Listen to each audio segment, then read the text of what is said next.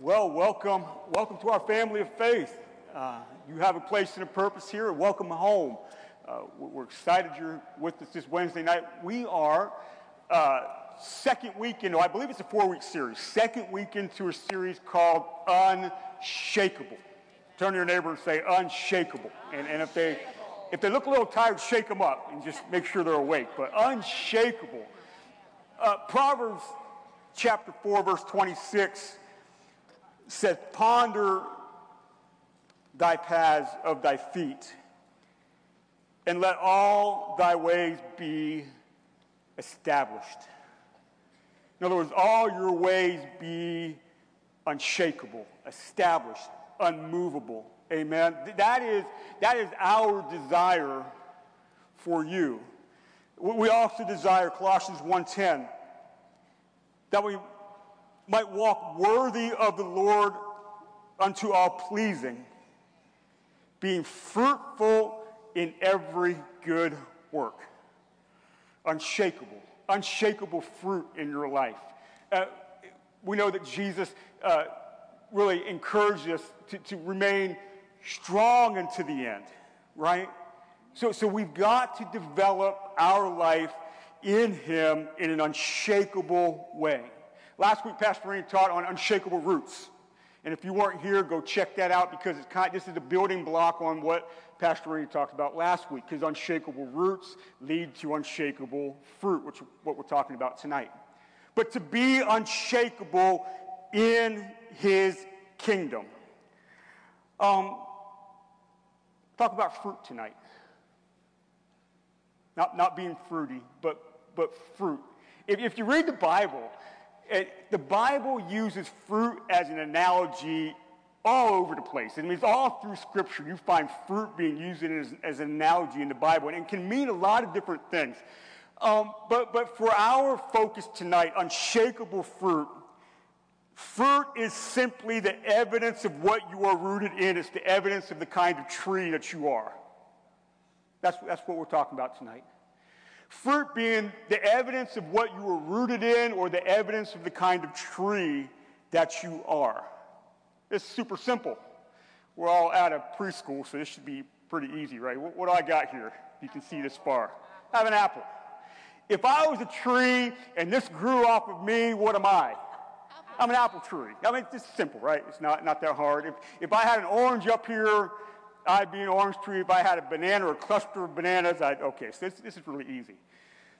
To say this, ultimately you cannot hide what kind of tree you are because ultimately your fruit is exposed. Right? You're not going to see me if I'm producing this apple and have to wonder what kind of tree I am. This is not a kind of a wondering match game here. It's not like I got an orange here and I got a pear over here and it's one thing, right? I'm an apple tree. Pretty easy. You see, the fruit that the Bible talks about, in different ways, in some ways it talks about the character of your life. In some ways it talks about the works that you produce, your actions, your reactions to situations, the words that you say. But all of these things are encompassed in the fact that it comes forth from you. And you ultimately can't hide what comes forth from you. You can masquerade for a while, but eventually your fruit will find you out. Is that right? Your fruit's going to find you out. So we want to talk about unshakable fruit. The fruit that bears witness to what you are rooted in, the fruit that bears witness to the kind of tree that you are. Pastor Randy was talking about last week. The roots actually are Jesus, right? We're rooted in Him. And he talked about different things you must be rooted in, like the Word, church, and different things of that nature. But what we're rooted in produces what we do. Amen. New creation. That means I'm saved. I am rooted in Jesus. New creation should ultimately produce new fruit. Yes. New character, which produces new kind of actions, new reactions to things in life, new ways that we talk. This is basic Christianity. But I want to kind of jump in full feet on the ground because I want to show you very quickly how important the fruit of your life is. Okay, so let's go to Matthew chapter number 7. And we're going to jump into the end of the Sermon on the Mount with Jesus here. And let's look at, let's see, Matthew 7. Let me get there. And verse number 15.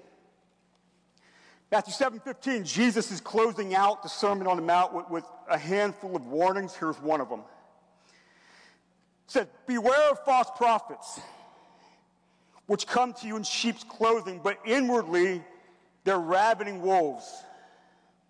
Now watch this. You shall know them by their fruits. Do men gather grapes of thorns or figs from thistles? But even so, every good tree bringeth forth good fruit, but a corrupt tree bringeth forth evil fruit. A good tree cannot bring forth evil fruit, neither can a corrupt tree bring forth good fruit. Okay, now here's a warning. Every tree that bringeth not forth good fruit is hewn down or cut down and cast into the fire. Whereby their fruits ye shall know them. So Jesus is giving a warning of false prophets. If you really want to know people that proclaim to be something, if you really want to know if what they're saying is something you should buy into, look at the fruit of their life. But I want to keep reading here because this thought doesn't end. Watch this. This is big here. 21. Now everyone that saith unto me, Lord, Lord, shall enter the kingdom of heaven. But he that doeth the will of my Father which is in heaven. So if you continue the thought of Jesus here, what is doing the will of God? Bringing forth fruit. You see that? Now we often wonder, what's the will of God for my life? What's my purpose? What should I be doing? What I have to do in this world? Let me tell you where you start. Bring forth good fruit. For that is the basis of the life that you are to live no matter what you do. And he even puts a bigger emphasis on this. Many will say to me in that day, Lord, Lord, have we not prophesied in thy name? And in thy name have cast out devils. And in thy name done wonderful works or miraculous works. And then I will profess unto them, I never knew you. Depart from me, ye that work iniquity.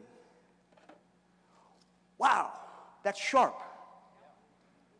For even those that say that they did the works of God, if they did not live the fruit or produce the fruit of God, God did not know them. That's right. Now see, this is a strong critique within the wider charismatic and Pentecostal church, by the way.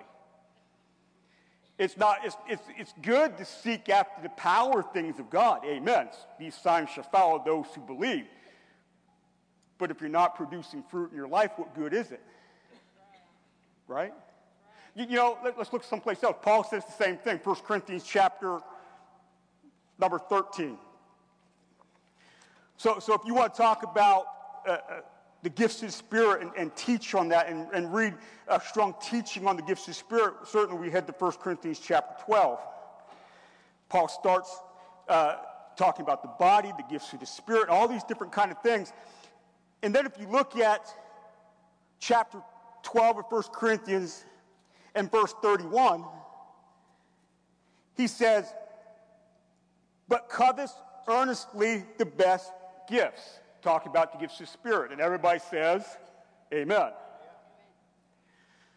But one of the biggest things that I can tell you about reading the Bible is read full context and bigger picture. Let's see what he finishes saying then at the end of that sentence. And yet show I unto you a more excellent way. In other words, he's saying, and I will now show you the most excellent way. Chapter 13, verse 1, this continues his thought. Don't stop because chapter 12 ends. The thought keeps going.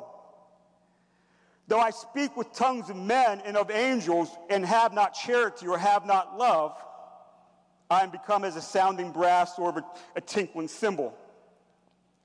And though I have the gift of prophecy and understand all mysteries and all knowledge, and though I have all faith so that I can remove mountains and have not charity or have not love, I am nothing.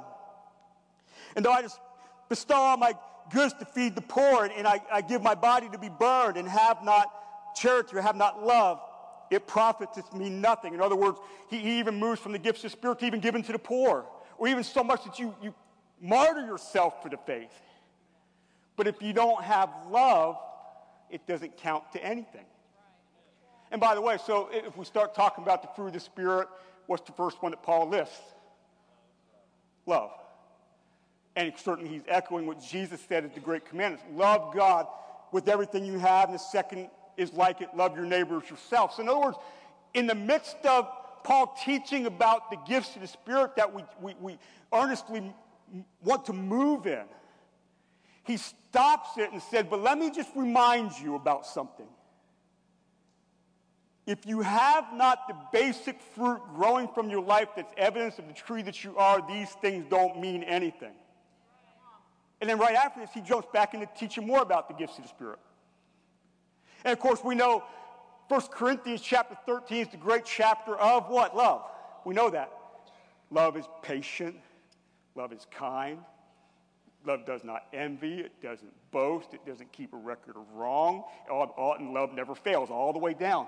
Right in the midst of this great teaching on the gifts of the Spirit, he interrupts it and throws in what we call the great chapter of love. Because he wants us to remember a tree will be known by its fruit. And without the fruit of the character of the Christian life as your foundation, all these other things we have a tendency to desire and want, although they are not wrong, will end up meaning nothing. And actually, you can go back and read 1 Corinthians 13 and see those things that Paul breaks down about love. And are these things evident in my life? You see what I mean? Can somebody look at my life and see the fruit growing from you and mark you as a Christian? Because this is your everyday way of living in the midst of a lost world. In other words, does the fruit of your life, your character, which then produces what you do, your actions, reactions, the things that you say, does it line up with the fact that you say, I am a Christian and I am rooted in Jesus? Does it line up with the fact that you say, I am a new creation? The old has gone and the new has come. We want the kind of unshakable fruit that comes from unshakable roots. A, because of our witness, right? And B, because, as we saw Jesus say, the ones that don't produce fruit will be cut down and cast into the fire. There's judgment for what we do. These are very important things. So, I want to take a moment and maybe do something just a tad different. And I want to just take some time, and I want to read to you some various passages of Scripture. If you look at the epistles that Paul wrote, some of the pastoral epistles and so forth, some of the epistles that Peter wrote and John, you will invariably find that they often will list things that are the work of the flesh, and always marked by, if you do these things, you will not inherit the kingdom of God. You know what I'm talking about? But also, if you read, you'll invariably find them listing what we would call character traits of a Christian, right? So I want to take some time and read some of these to you. And I'm going to take it a little slow because I want these to kind of capture the imagination of your mind and start to settle in your heart a little bit. But I want to go first to Galatians chapter 5. And I want to go back to something I just said about the works of the flesh, real quick, of the sinful nature. Galatians chapter 5. Now, I'm going to read this part out of the NIV, okay? Some of the words that the King James uses won't translate to your mind right away, so it's just straight out in the NIV. This is Paul writing, Galatians 5, verse number 19. But the acts of the sinful nature, and you can change if you want to, it goes over the acts of the sinful nature, you can say the fruit of the sinful nature, okay? The fruit of the sinful nature are obvious. Again, you cannot hide the kind of tree that you are. Sexual immorality, impurity and debauchery. Debauchery is just, over-gratification of sexual and sensual desires. Idolatry, witchcraft, hatred, discord, jealousy, fits of rage, selfish ambition, dissension, factions, and envy, drunkenness and orgies, and the like. And I warn you, as you did before, that those who live like this will not inherit the kingdom of God. Everybody says amen. Amen. Now, Paul was not intending to list every sin he knew to think of. This is just some things that he's dealing with in the church of Galatia, okay? But there is a list of things that he's saying, these are evidence of the fact that your tree is lost, okay? And you are not rooted in Jesus. But right at the end of that starts a new sentence, and it says, but. And Paul goes on to list the fruit of the Spirit. But the fruit of the Spirit is love, joy, and so forth. I want to throw something out to you before we go back to the fruit of the Spirit. Fruit of the sinful nature, but the fruit of the Spirit. What's Paul doing? He's contrasting. That but is the connector word. He's contrasting. And sometimes we think the Christian life is, okay, now that I believe in Jesus, I'm going to do my best not to sin. Every now and then tell somebody about Jesus and ride this thing out until I get to heaven. And we try to patchwork the acts of the sinful nature. Try not to sin, try not to sin, try not to sin, try to make it, try to overcome temptation, try. And we do that, we often fail, right? And just hope I just did good enough to make the final cut. Right? But Paul is saying if you want to get rid of the acts of the sinful nature, the but is the fruit of the Spirit. You've got to grow new fruit, not just try to tame the bad fruit. Yeah. We've got to grow new fruit. So you can look at all those things that Paul lists there.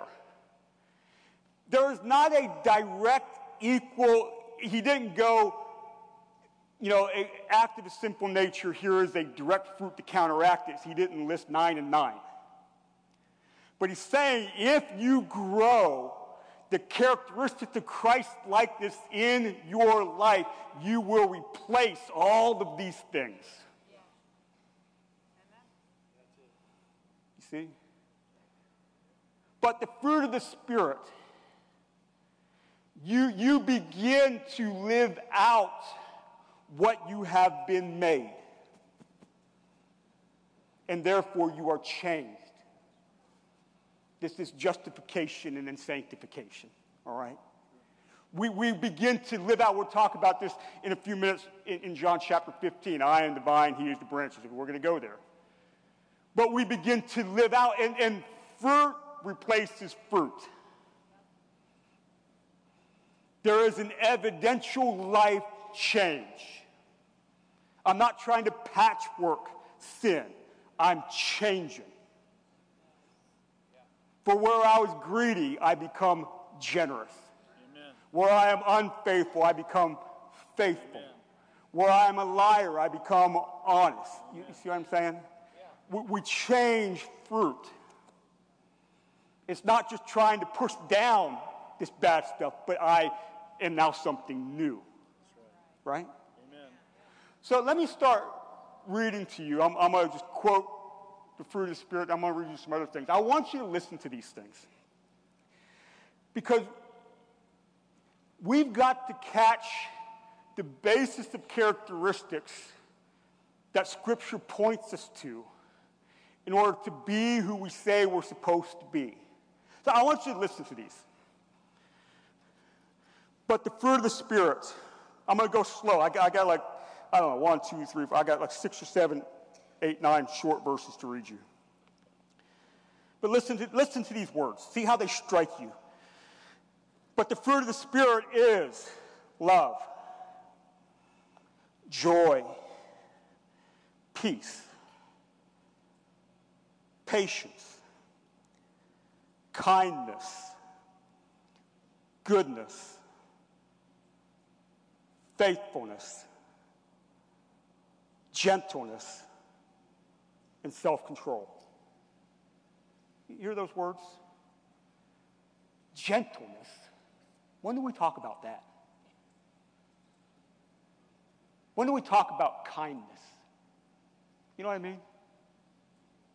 And he goes on to say, against such things there is no law. And he talks about keeping in step with the Spirit. We think of keeping in step with the Spirit as these signs shall follow those who believe, but in the context of what Paul's saying, keeping in step with the Spirit is keeping the fruit of the Spirit growing and active in your life. You see? Here's some more. Here's some more. Ephesians 4:2, Paul writing again. Be completely humble and gentle. Be patient, bearing with one another in love.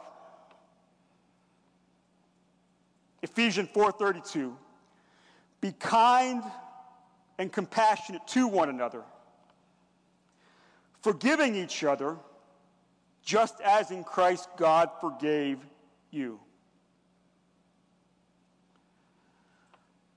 Philippians 4:5, Paul again, let your gentleness be evident to all. The Lord is near. Colossians chapter 3, verse number 12. Therefore, as God's chosen people, holy and dearly loved, clothe yourself with compassion, kindness, humility, gentleness, and patience. Here's from John, 1 John 4:7. Dear friends, let us love one another, for love comes from God. And everyone who has been born of God and knows God, everyone who loves has been born of God and knows God. Here's Peter, 1 Peter 3:15. But in your hearts revere Christ as Lord. Always be prepared to give an answer to everyone who asks you to give the reason for the hope that you have. But do this with gentleness and respect. Jesus, Sermon on the Mount, Matthew 5. Blessed are the meek. Blessed are the merciful. Blessed are the peacemakers. Sermon on the Mount, Matthew 5:44, Jesus, love your enemies and pray for those who persecute you, that you may be children of your Father in heaven. Matthew chapter 7, still in the Sermon on the Mount. So in everything, do to others what you would have them do to you, for this sums up the law and the prophets. I mean, just those right there, those were just some I was pulling out today. There's more than that. They all are in the same ballpark. You see what I mean? They have to do with the character that we are to become. These fruit that are to grow from our life, that drive our actions, our reactions to things that we say, how we interact with people, and so forth. Now, years ago, when I really started to think about this, I had a struggle. And here was my struggle. Jesus, if I act that way, I'm just going to be this big, huge, giant pushover in this very loud and angry and pay back for back world. They're just going to run me over if I'm kind and gentle and humble and all this different stuff. And then there was a question that struck me one day. And I've asked myself this question over and over and over. And if you've heard me speak before, you've heard me ask this question. And I eventually had to ask this question to that thought and those questions. Do I believe the way of Jesus is the best way?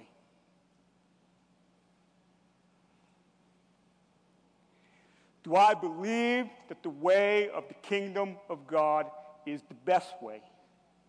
Even in the midst of a loud and angry and shouting and payback wrong for wrong world that I live in, even if it would put me at a disadvantage in certain moments because I'm kind and I'm gentle and humble and those things.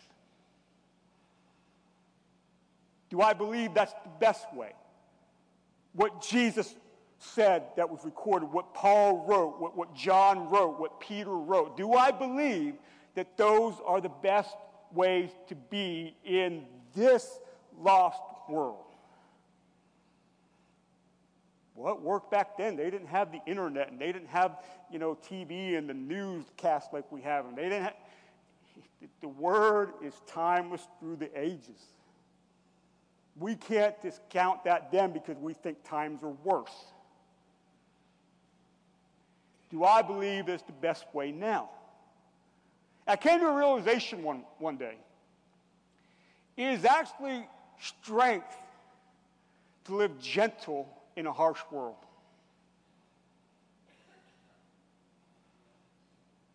It is actually strength to live humble in a prideful world.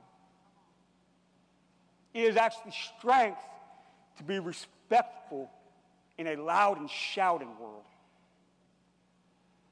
As a matter of fact, the people. Let me read to you at the end of Hebrews. I was just reading this today in my own personal time. At the end of Hebrews chapter 11, the great chapter of faith. Let's find that. And it just struck me so hard when I read this. Hebrews chapter 11. I don't even know what verse. Let's find it. Let's see where I'm at here.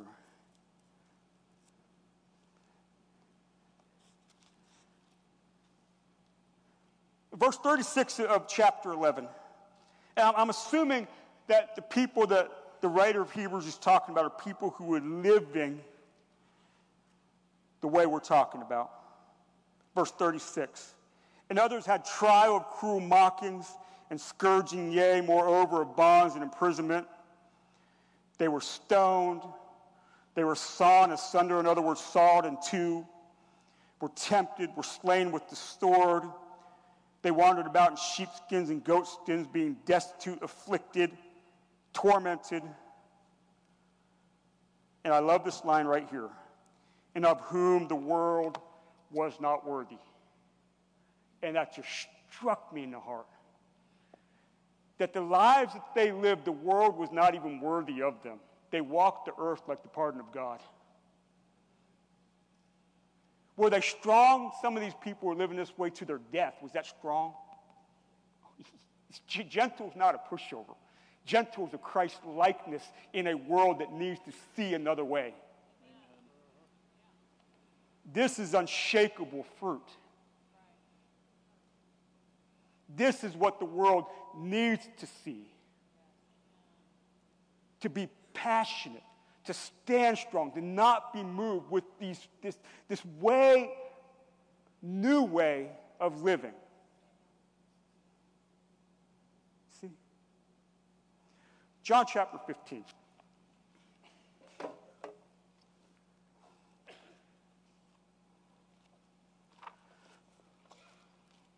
I am divine, he is divine, we are the branches. That's where we're going. John chapter 15. Remember that old song, he is divine, we are the branches, his banner over me is love? It's one verse in that song. How many remember that song? Can I confess something? I hate that song. Can I be Christian and say that? I'll tell you why, because when I was in Sunday school as a kid, they sang that song every week. Now, if you know me, I'm sort of a laid-back kind of person, right? You know why I hated the song? Because every time they sang it, they tried to make you do the motions with the song. I don't even remember them because I refused to do them. You know, where the branches, the band. I'm just like, nope, I ain't doing it. Sorry. I hate this song. Actually, I hate you two for trying to make me do it. It's just not happening. That was my attitude, you know. So, anyways, whenever I read this, I just think of that song. It's just like, ugh. Anyways, all right, John 15. Verse number 1. I'm the true vine, and my Father is the husbandman, or the gardener. Every branch in me that beareth not fruit, he taketh away. Every branch that beareth fruit, he purges it, or he will prune it, that may bring forth more fruit. Now you are clean, though the word which I have spoken unto you. Abide in me, and I in you, as the branch cannot bear fruit of itself, except it abide in the vine. No more can ye, except ye abide in me. I am the vine, ye are the branches. He that abideth in me, and I in him, the same bringeth forth much fruit. For without me ye can do nothing. If a man abide in me, not in me, he cast forth as a branch and is withered, and men gather them and cast them into the fire, and they are burned. If ye abide in me, and my words abide in you, you shall ask what ye will, and it shall be done unto you. Herein my Father glorified, that ye bear much fruit, so shall ye be my disciples. So how are we marked as disciples of Jesus? We bear much fruit. So, big question, easy answer. How do you bear much fruit? Abide in the vine. Stay connected to the vine. He is the vine, we're the branches, bear much fruit. And the great thing about it is Jesus said right there, and you can't do this without me. This is the great thing about this. You don't have to make it happen. You do not personally on your own have to turn yourself from this bad fruit to the good fruit. It is the work of God in your life as you stay connected to him. Abide in him. That's the wonderful thing about this. He's with you in the process of what he's asking of you. Keeping in step with the Spirit. Our fruit will change over to the tree that we say we are. Amen. Give you a story. I decided to follow Jesus in a true, real, life-changing way 2 weeks after I graduated from high school. 2 weeks after that, I felt a call to ministry, which find myself changing all my life plans and going to Bible college that fall, Probably, I would say sometime in my 10th grade year, maybe my 11th grade year, just some different circumstances in my life that were kind of brewing around, I became a very angry person, angry young man. And I'm introverted, I don't say much, it bottles up, and it would never really pop out until it popped out. And most of the time it popped out, I'd be by myself and nobody would see it. So it wasn't like this big known thing that I had an anger problem, but I was just angry, And I got saved, new creation, rooted in Jesus, and there were a lot of things in my life I had to change, list, right? And some of those things just were pretty, boom, boom, boom, but the anger thing, it was a bad fruit that continually was being produced in my life.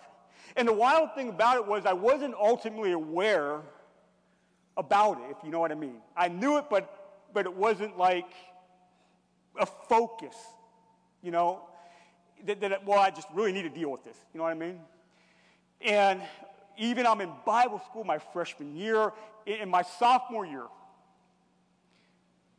in my room, I had my own dorm room. My room was connected by a bathroom. I had two guys, sweet mates, Trevor and Blake, good friends of mine. We shared a bathroom. Anyways, I don't know what happened. It was in the evening, and something happened, and it triggered me. I had an old lazy boy chair. I picked the thing up and just threw it across the room and smashed it on the wall. Broke it.